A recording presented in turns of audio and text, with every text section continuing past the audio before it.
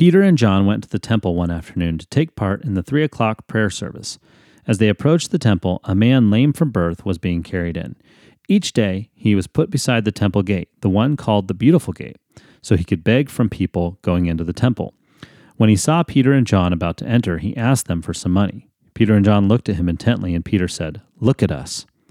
The lame man looked at them eagerly, expecting some money. But Peter said, "I don't have any silver or gold for you, but I'll give you what I have. In the name of Jesus Christ the Nazarene, get up and walk."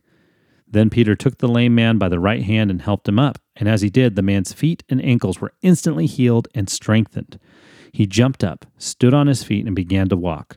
Then walking, leaping, and praising God, he went into the temple with them. All the people saw him walking and heard him praising God. When they realized he was the lame beggar they had seen so often at the Beautiful Gate, they were absolutely astounded. They all rushed out in amazement to Solomon's colonnade, where the man was holding tightly to Peter and John. That's from Acts 3, 1 through 11. Hey, it's Corey, and I saw a news story that reminded me of that lame man.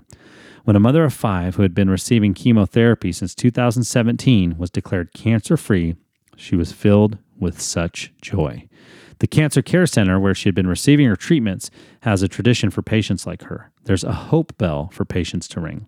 And a video was posted of her ecstatically ringing that bell in celebration of her healing.